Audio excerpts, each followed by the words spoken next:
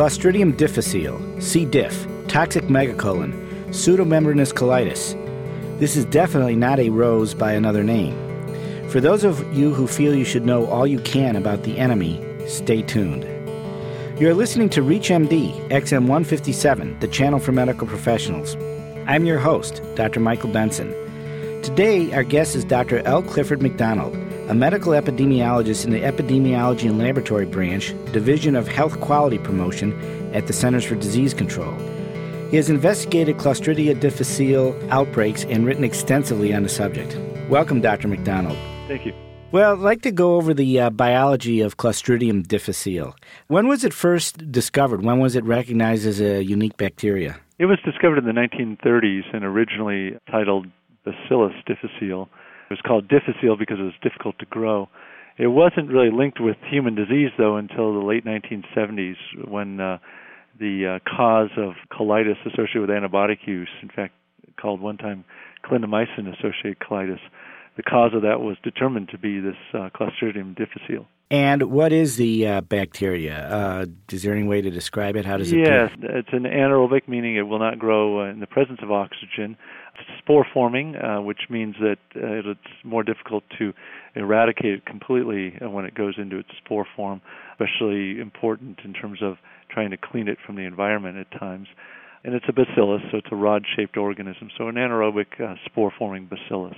How long can the spores last? Well, they can actually last months even. It's been shown that they've been found in especially healthcare, hospital environments where you have a lot of people who have the disease and the environment can become contaminated. And this has been certainly a concern in terms of how it spreads in the hospital. But even then, probably just wiping the surfaces gets rid of it lots of times. And even though the environment is probably more important with this organism than most other organisms we're concerned about in the hospitals, it's still probably the hands of healthcare workers that are the final link of transmitting it from patient to patient. So normal hand washing can actually reduce the transmission? Yes. There's that old adage, dilution is the solution to pollution, just washing things off. And soap and water is shown to remove these spores from the hands.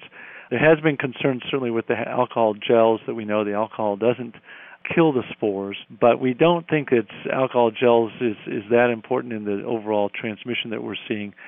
Certainly when people are known to have C. difficile, we recommend they actually wear gloves. And in those instances, the gloves are probably doing the lion's share of protecting the hands of healthcare workers. But good old soap and water does get rid of the spores. And some studies have even suggested the alcohol might do something also.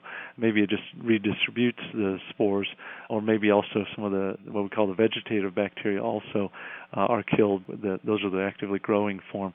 They're certainly killed with the alcohol. What about heat? The spores are more heat-resistant than vegetative bacteria in general.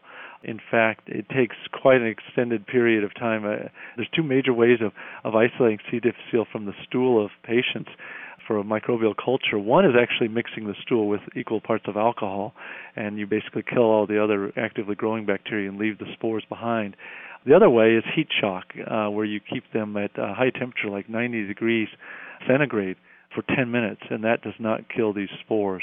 So it is relatively heat-resistant. But it sounds like normal sterilization, which reaches higher temperatures for longer, will do the job. Correct. In fact, one of the main ways we certify that autoclaves are doing their job is with bacillus spores and showing that it kills those spores.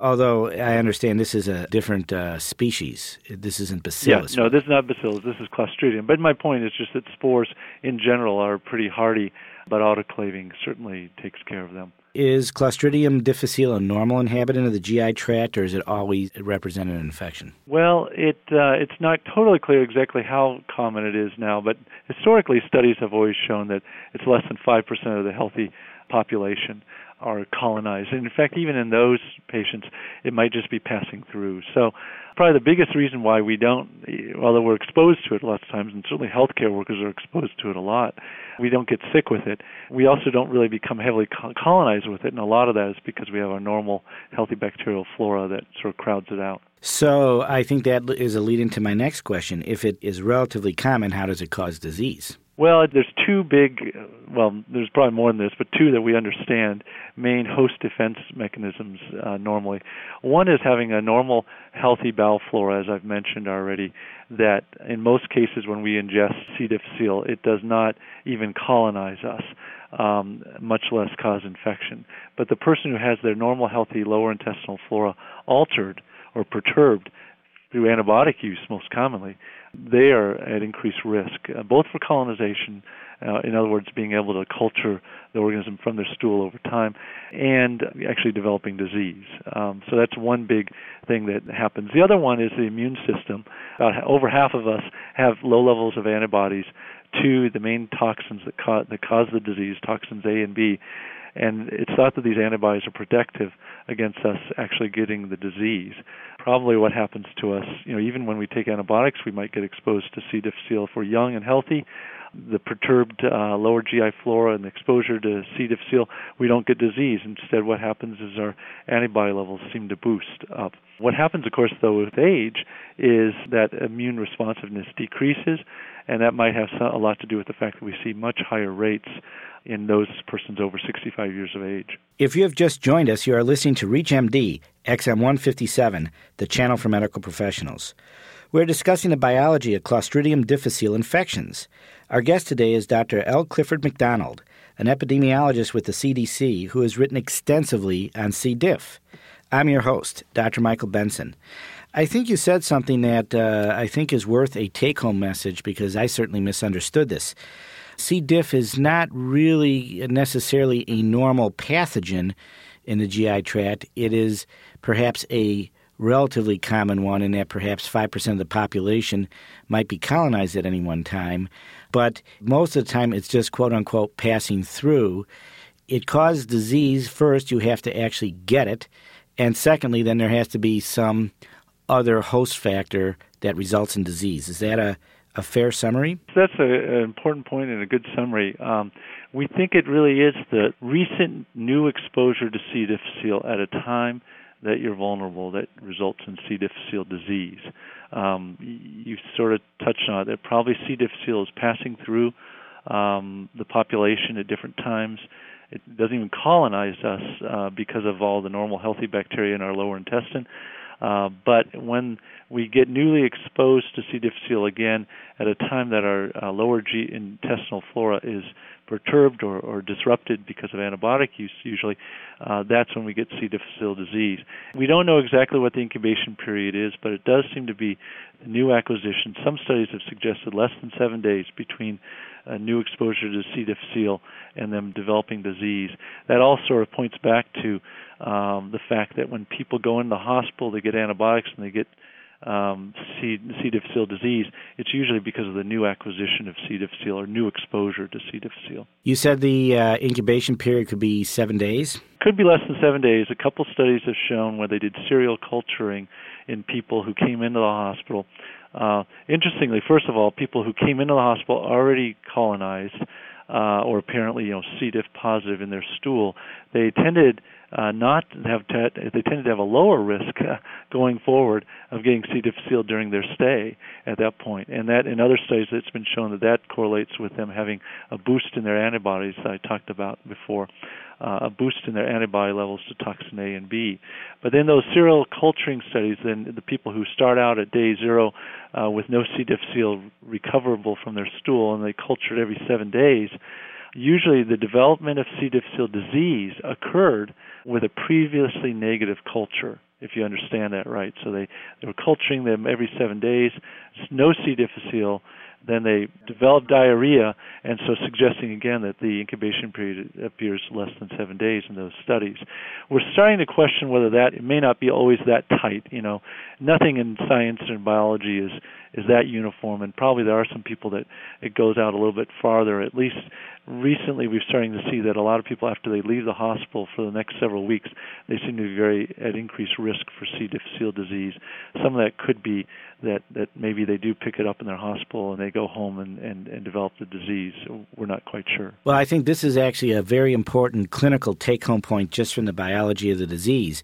To summarize, the incubation period presumably can be as long as 7 days, although empirically it sounds like there's disease noted even after this. What this means practically, though, is that if people are in the hospital only for a few days of antibiotic treatment, they can develop the disease after discharge. Right. I think what we're saying is the incubation period could be less than 7 days, out to maybe a couple of weeks or several weeks, but not like the weeks to months to even longer that you'll see sometimes with other healthcare-associated pathogens, say MRSA, where someone can be walking around colonized for months, or VRE or something like that. This is something that's more of a recent thing, within a couple of weeks at most, that points again towards the importance of trying to prevent transmission among patients who are most vulnerable. But it also points to the fact that it might be important to counsel patients to watch for diarrhea. Oh, yeah. Because it certainly can frequently develop after discharge when the patient assumes that all is well. Right. Both are true, very much so. Briefly, how does toxin A and toxin B cause their ill effects? Well, they both have some cytopathic effect and one with more of an enteropathic effect, enterotoxic effects. But they basically are produced in high quantities when the organism gets established in its niche in the large intestine.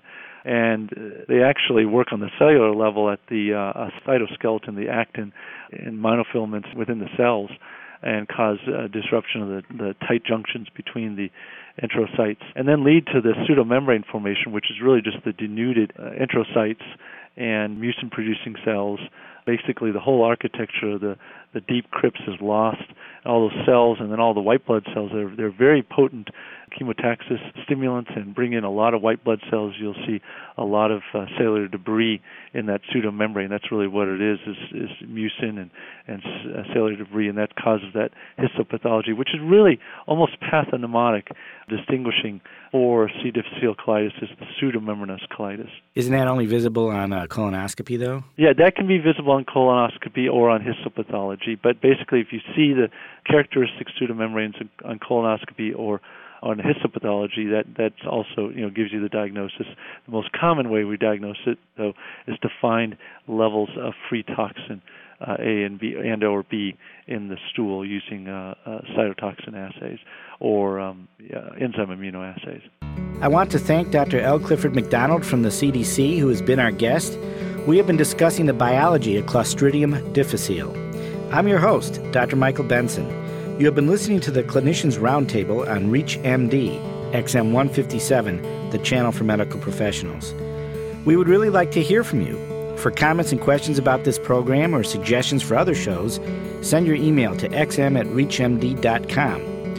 Also, please visit us at reachmd.com. Our new on-demand and podcast features will allow you to access our entire program library. Be safe. Be informed. Thank you for listening.